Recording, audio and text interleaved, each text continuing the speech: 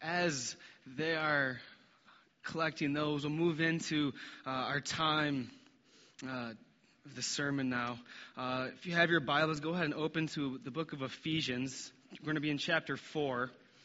If you don't have a Bible and need one and would like one, if you raise your hand, some of the ushers would be happy to bring you one from the back. But Ephesians 4 is where we're going to be. While you're turning there, if you've been here the last couple months, you may have heard us talk about something we're calling the Growth Project, which is essentially the steps we're taking here at True North to place a greater emphasis on spiritual growth and disciple making. And so with that, what I want to do over the course of this summer, I'm set to preach I think 4 times this summer, and 3 of those times I want to go through kind of a series and talking about what spiritual growth is and what that looks like. Sometimes I think we all know we're supposed to be growing spiritually as individuals and as a church, but sometimes I think there's this kind of vagueness about it. Like we all know we're supposed to be doing it, but we don't really know what it's supposed to look like, and so we don't really have a target to aim at. So we just kind of wander around like, am I growing? Am I not growing? I don't know. I'm just kind of going, through the Christian life here. So what I want to do over these 3 times I preach in the summer is I want to try to give us a specific target to aim at. And I want to do that by pinpointing 3 primary ways that we are to be growing spiritually. And in today's passage, we're going to see each of those 3 things. Those 3 things are the mind, the heart, and then the life, or the hands. Think our actions, what we actually do on a day-to-day basis. So the mind, the heart, and the hands. We are to be maturing in all 3 of those areas as believers. In other words, we're supposed to be growing as Christians in every facet of our beings. We are whole people. And so redemption, or our growth, should be affecting our whole person. It should be affecting our minds. It should be affecting our hearts. It should be affecting our hands. Think of it this way. I've heard it said that what you think about, you care about, and what you care about, you chase. All right, what you think about, you care about. What you care about, you chase. So think about how that works with the mind, the heart, and the hands. All right, what we think about, we care about. What we care about, we chase, and how that pertains to our spiritual growth as believers. What we think about, what most often fills our minds is going to end up being what we care about, and ultimately what we care about in our hearts, what our affections are for, will ultimately be what causes us to act in certain ways. And so in talking about spiritual growth, we want to be sure that we are hitting those 3 areas, that we are changing the way we think, we are experiencing transformation of the mind, and that is leading to transformation of the heart, which in turn is leading to a change of the hands, that it is actually affecting the way we live on a day-to-day basis. Because what we think about, we care about, and what we care about, we chase. So each of these 3 sermons over the summer is going to focus on one of those different aspects. Today will be the mind. What does it look like to be growing as a Christian in our mind? Next time we'll focus on the heart, and next time I'll focus on the hands. All right, so today is the mind. If you're in Ephesians 4 now, our passage is going to be verses 17 through 24. I'm going to go ahead and read it. It might sound a little bit different than the version you're holding in front of you. That's okay. The meaning will be the same. So starting in verse 17, the Apostle Paul writes this. Now this I say and testify in the Lord, that you must no longer walk as the Gentiles do in the futility of their minds. They're darkened in their understanding, alienated from the life of God because of the ignorance that is in them due to their hardness of heart. They have become callous and have given themselves up to sensuality, greedy to practice every kind of impurity. But that is not the way you learned Christ, assuming that you have heard about him and were taught in him as the truth is in Jesus, to put off your old self, which belongs to your former manner of life, and is corrupt through deceitful desires, and to be renewed in the spirit of your minds, and to put on the new self created after the likeness of God in true righteousness and holiness. So in this passage, the Apostle Paul kind of gives us a big overview of spiritual growth as Christians. So in the previous passage, verses 4 through 16, he's talking about the church and how the church is to grow up into full maturity, into the full manhood of the full stature of Christ. So he says that in the previous passage that the church, we're to be growing into maturity now. And now in this passage, his flow of thought moves into telling us what exactly that looks like now. And that's exactly what he gives us in this passage. It's a broad overview of what spiritual growth is and what it looks like. And if you were to summarize what he says in that passage, I would probably summarize it this way. Essentially, for us as Christians now, we are to put off our old selves and to put on our new selves. Put off the old, put on the new. Right? And essentially, that's being conformed to the image of Christ. Our old self is the old self before we knew Christ, our old sinful nature. We are to put that off to now put on Christ, as he says in verse 24, put on the new self, created after the likeness of God in true righteousness and holiness. In other words, we now put on Christ. We become more like Christ. We are conformed to his image. This is the big picture of spiritual growth, the putting off of the old self, the old sinful nature, and putting on the new self, becoming more like Christ. So that's kind of the broad overview of that passage. But if you're paying attention, or if you read that passage, you'll notice that Paul breaks it down further, and he pinpoints different things that we're supposed to do and different ways that we are supposed to do that. In fact, if you were paying attention, you may have noticed him reference the mind, the heart, and also the hands, or our lives, our actions. He mentions all three of those things in there, showing that putting on the new self and becoming like Christ entails the transformation of all three of those things, the mind, the heart, and the hands. All right, so today we're focusing on the mind. So what I want you to do now is just go ahead and read through that passage on your own. Take a second to do that. And just look at all the words or phrases that Paul uses that make some kind of reference to the mind or to thinking. Go ahead and take a minute and do that now. All right, let's see how we did. So let's just start in verse 17, read through it again, and let's notice everything he says about the mind. So beginning in verse 17, he writes this, "Now this I say and testify in the Lord, that you must no longer walk as the Gentiles do, in the futility of their minds." Minds, right there, verse 18, or 17. Verse 18. "They are darkened in their understanding, alienated from the life of God because of the ignorance that is in them due to their hardness of heart." Now, we'll stop right there. Just in those two verses, he makes three references in some way to the life of the mind. Verse 17 talks about the futility of the minds. Verse 18 says they're darkened in their understanding, and goes on in verse 18 to say that they are alienated from the life of God because of the ignorance that is in them. Now, in those two verses, he's talking about the condition of the unbeliever who does not know Christ. We know that because he says, as the Gentiles do. No longer walk as the Gentiles do, which is kind of a generic way of referring to unbelievers. So saying, you must no longer live or walk as the unbelievers do. And then he goes on to describe the life and the condition of the unbeliever. And notice that one of the things he says about the condition of the unbeliever is that something is terribly wrong with his mind.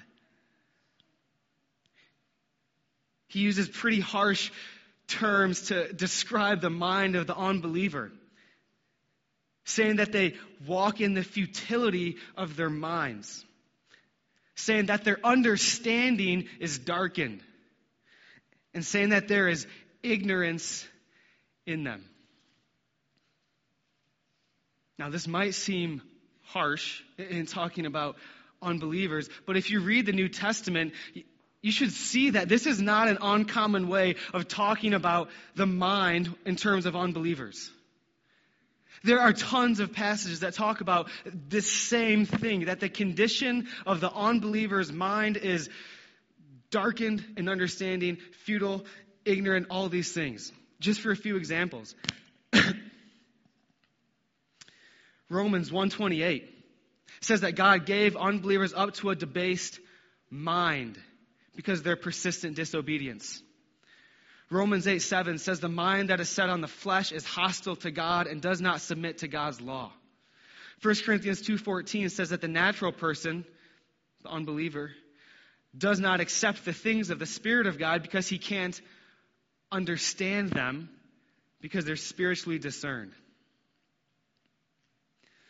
All these verses are making the same basic point, that sin radically affects our minds. Right? That our minds, left in their own original condition in sin, are so darkened, so futile and ignorant in their understanding that we can't grasp the things of God, that we can't fully even understand who God is. In fact, 2 Corinthians 4:4 would say that for the unbeliever, a veil lies over their minds to keep them from seeing the light of the gospel of the glory of Christ. Right? All these things the New Testament has to say about the mind of the unbeliever. And for us in here who are in Christ, this has been true of us in the past as well. Before we knew Christ, this was our condition. Our minds were darkened. This is not to say that we were unintelligent or even stupid. Unbelievers are capable of a great deal of knowledge and of intellectual capacity. But he's making the point that when it comes to spiritual things, to understanding the things of God, to seeing, recognizing His glory and His beauty, our minds are incapacitated at that level and cannot see and accept and understand those things. And this is true of us before we knew Christ. And if you're in here today and you don't yet know Christ, then I want to lovingly tell you that this is still true of you. You may still be intelligent, getting good grades in school, understanding a great deal of things, but on the authority of God in His Word, I'm saying that your mind, a veil lies over it, incapable, incapacitated, cannot see the things of God. It is darkened due to sin. All right, but luckily, this is not where we stay if we are in Christ. All right, back in Ephesians 4. Verses 17 through 19 again describes the condition of the unbeliever, describes the condition of their mind as being futile, darkened, and ignorant. And now in verse 20, he shifts his thought to the believer now. First two verses describing the life and the actions of the unbeliever. Now verse 20 shifts to talking about us who are in Christ, to believers.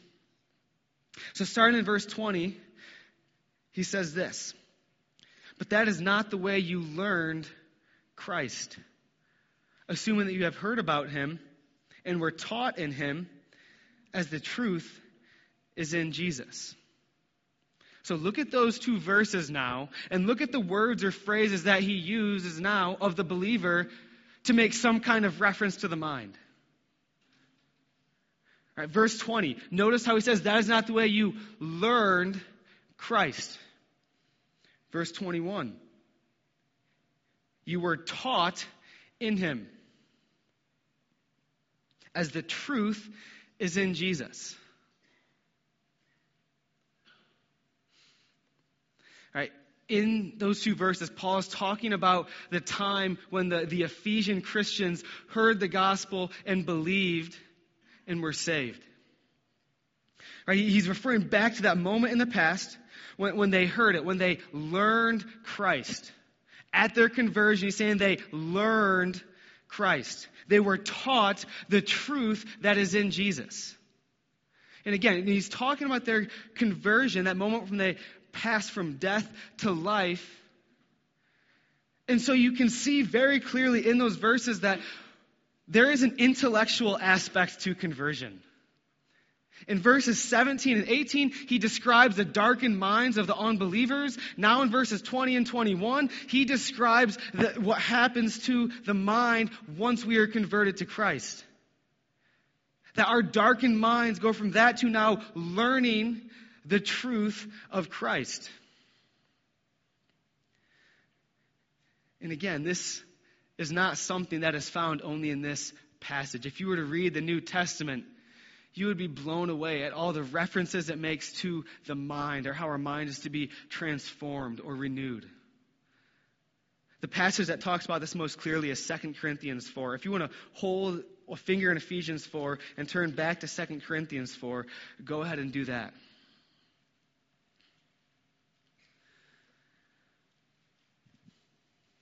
Just a few pages back towards the front from Ephesians 4.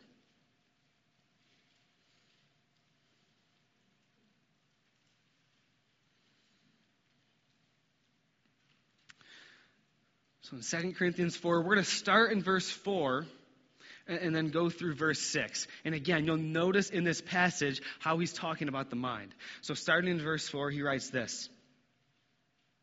In their case, talking about unbelievers, in their case, the God of this world has blinded the minds of the unbelievers to keep them from seeing the light of the gospel of the glory of Christ. So there it is again. We talked about that back in Ephesians 4, right? He talks about the condition of the unbeliever's mind as being blinded by Satan to the glory of Christ.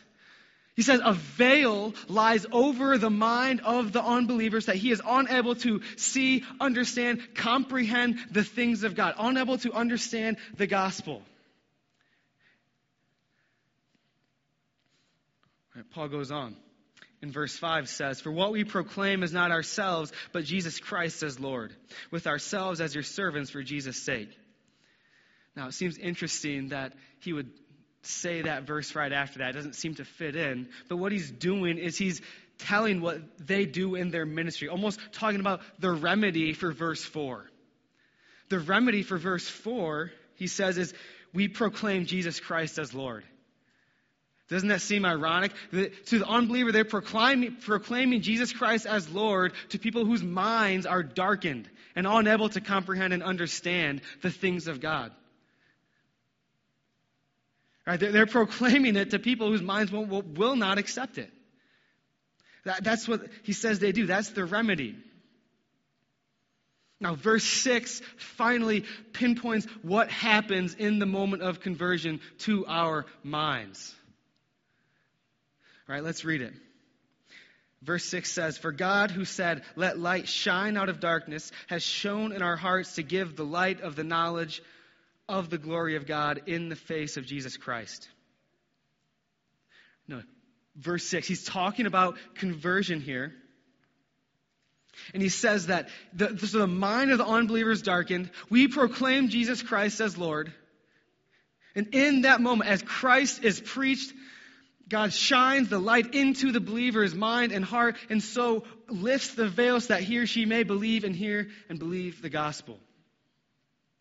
Right? Notice how he says the light shone in our hearts to give the light of the knowledge of the glory of Christ. This is what happens at conversion. If you are in Christ, this is what happens to you. If you don't remember when, that's okay. But I want you to know that it happened.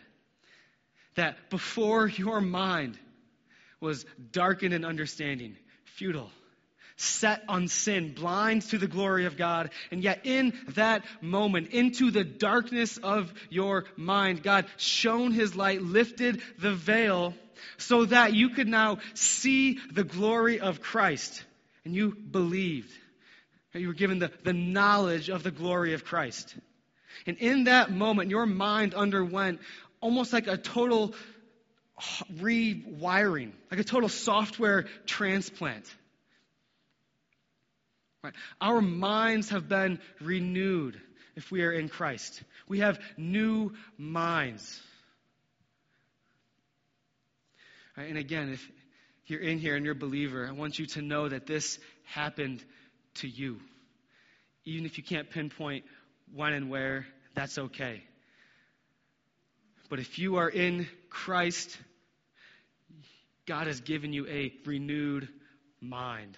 A mind that is now able to see, understand His glory. A mind that is now not just set on sin, but a mind that is now set on Him. Minds that can now grow and learn in the things of God. Right, this happened to us if we are in Christ.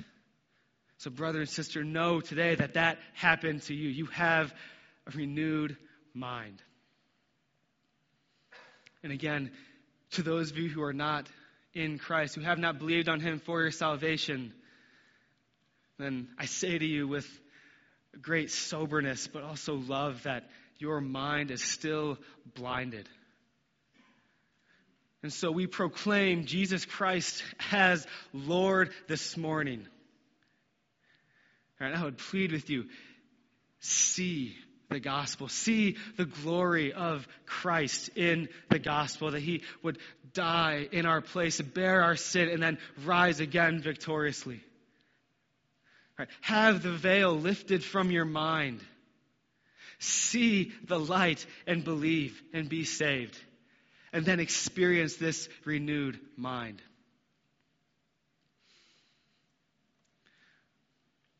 Right, now, that's the first point I want to make today. If you flip back to Ephesians 4, if you still have a finger in there. The first point I want to make is that something radical happens to our minds when we came to know Christ. That our minds went from darkness to light. That God totally renewed our minds so that we now have this renewed vision and understanding of the things of God, of the gospel, of His glory. And we have this new mind in us. All right, that's the first point. This happened to us. We have this renewed mind. The second point I want to make is that even though we have a renewed mind, we do not yet have perfected minds.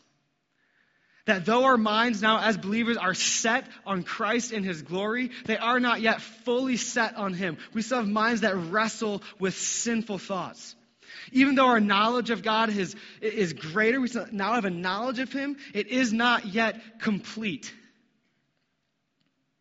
Right? Even though we see now in part, as if in a dim mirror, one day we will see in full. So our minds have been renewed, given new software, so to speak, but they have not been totally perfected yet.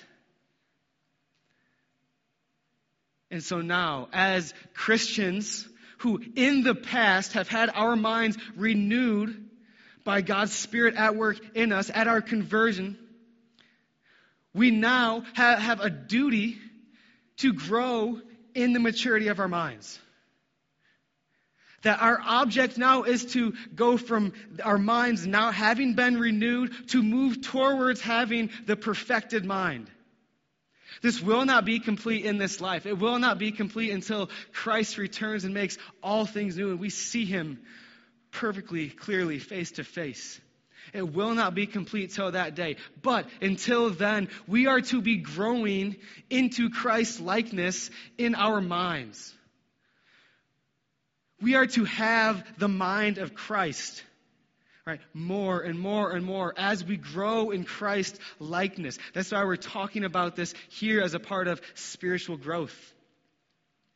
That part of spiritual growth is renewing our minds, moving towards the perfected mind that we will one day have.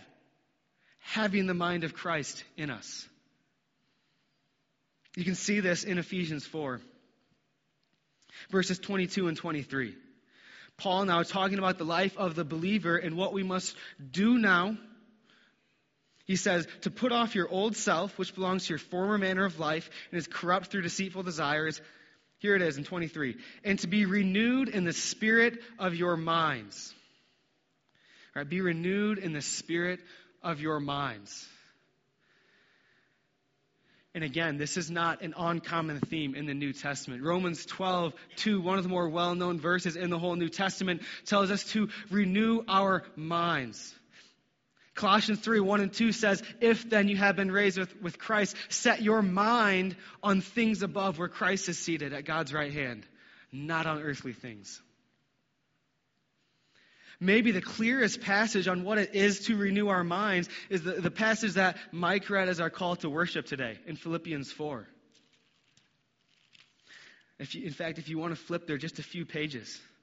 But Philippians 4:8-9, Paul, again writing, says this, finally, brothers, whatever is true, whatever is honorable, whatever is just, whatever is pure, whatever is lovely, whatever is commendable, if there is any excellence, if there is anything worthy of praise, think about these things.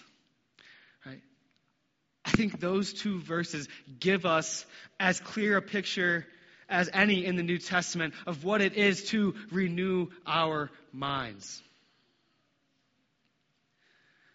Right, that now as Christians, having had our minds renewed to now see the glory of Christ, as we now seek to grow in Christ's likeness, to have the mind of Christ more and more and more and more, what does that look like in this life? Philippians 4:8-9 sums it up perfectly.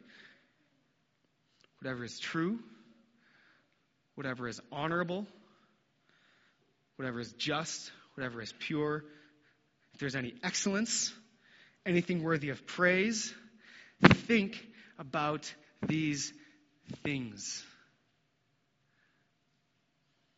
Right? To renew our minds is to intentionally and daily set our minds on whatever is true, honorable, just, lovely, commendable, excellent, pure, worthy of praise. Right? This is the duty of every Christian. Because what we think about is what we care about, and what we care about, we chase. Right? And so because of that now, as Christians with the renewed minds, we must continually renew our minds in the things of God. It's almost like when you have a phone and it's starting to run really slow, or a computer, and it's time to reset it and just wipe everything out, totally reset it. It's almost like that's what we have to do with our minds every day. Right? Hitting reset on our minds daily, clearing away all the junk, right? Resetting so we can see and think on the things of God, whatever is lovely and true and pure and excellent and worthy of praise. Right? We must renew our minds.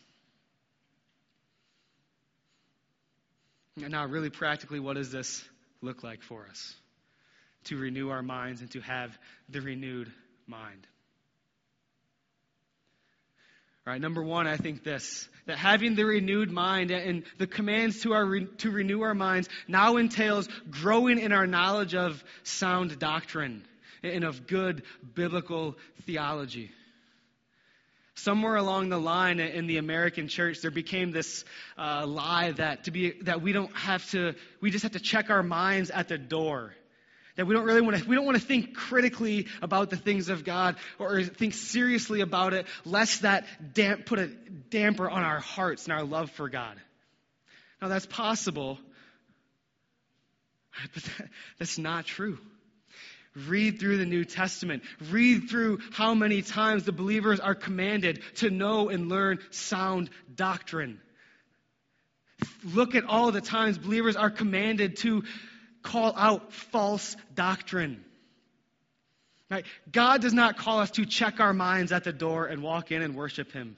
He wants to engage our minds with serious thoughts of Him. As our minds grow in thoughts of Him, our hearts will grow in love for Him. As our hearts grow in love for Him, guess what? Our actions, our hands are then transformed. Right? What we think about, we care about. What we care about, we chase. It starts with the mind. And part of that is knowing, learning sound doctrine, growing in our knowledge of theology. I know that's an intimidating word. Don't let it intimidate you. because ultimately that fuels our worship. Our growing knowledge of God fuels our worship of God. It fuels our hearts. All right, that's the first thing. We must be growing in sound doctrine and knowledge of good biblical theology. And we'll do that in our various ministries. I also think it means this, that we must, as it says in Philippians 4:8, think on whatever is pure and true and honorable and just and commendable and worthy of praise. That part of renewing our minds and growing into the likeness of Christ and having his mind is to now see the world as he sees it, to recognize that which is good and excellent and pure and true, and to think on those things. To usher out sinful thoughts and deliberately, intentionally think about that which is pure and true and worthy of praise. And we do that by reading his word, by spending time with him in prayer, by spending time with fellow believers. It's the simple means of grace that God has given us. Right, we soak our minds in his word. This is why we emphasize daily Bible reading. To renew our minds daily, we must be absorbing that which is pure and true and excellent and worthy of praise. And that is found in his word. We must be spending time with the Lord daily in prayer. Have you ever noticed that you begin to act like the people you spend time with? You begin to talk like them and think like them.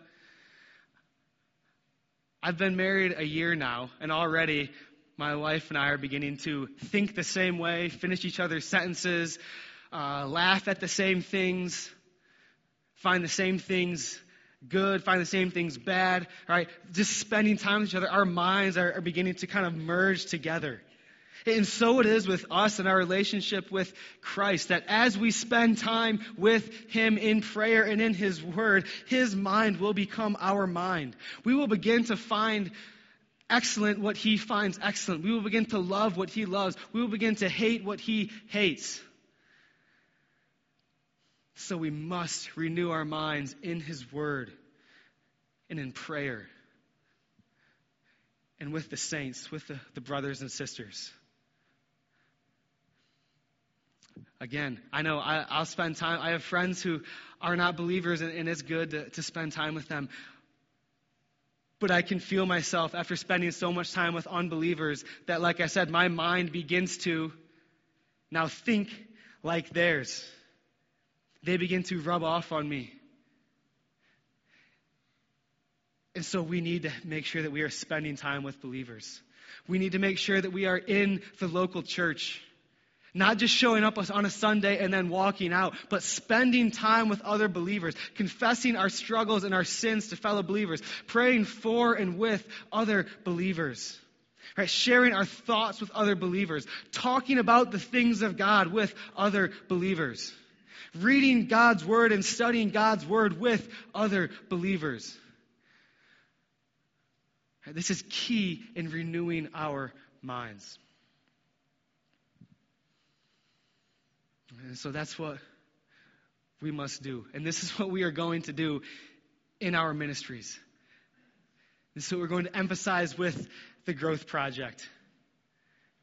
Part of us growing spiritually as a church and as individual Christians will be growing in our minds. Growing in our knowledge of sound doctrine, our ability to discern between good and false doctrine. Growing in our knowledge of God and the things of God. And then having the mind of Christ. Growing in our ability to think on that which is pure and true and excellent and worthy of praise. Right? We have the renewed minds. We've been given that in Christ, but not yet perfected. Right? And until that day when our minds are perfected, we continually renew them. Right, setting our minds on Christ above where our life is. All right, would you stand with me?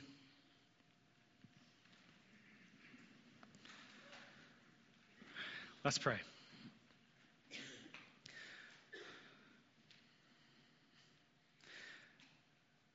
Father in heaven, we thank you for the good work that you've done in us, that you've begun in us. God, we thank you for the renewed mind that you've given us in Christ.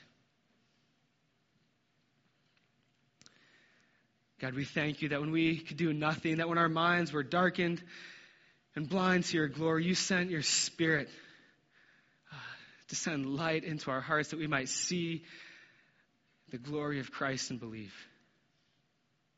So, Father, we pray that for us now, having this renewed mind, you would help us daily to renew our minds. Help us to grow in our knowledge of you. Help us to grow in our knowledge of what is good and true doctrine according to your word. Lord, help us to grow in our knowledge of you, that ultimately our hearts might be fueled to worship you in greater and greater ways. And Father, we pray that you would help us as we spend time in your word, as we spend time in prayer, that your mind would become our mind. That you would help us to love that which you love, that we would think what is beautiful, what you think is beautiful, and that what you think is excellent is what we think would be excellent. Lord, let us do this. Let us grow into the maturity of our minds together as one body. And Lord, we pray for anyone who does not yet know Christ. God, we just pray that by an act of your grace, you would shine light into darkness, overcome the darkness and fallenness of the mind, that they might see the glory of your Son and believe for the first time. God, we thank you, and we pray these things in Jesus' name.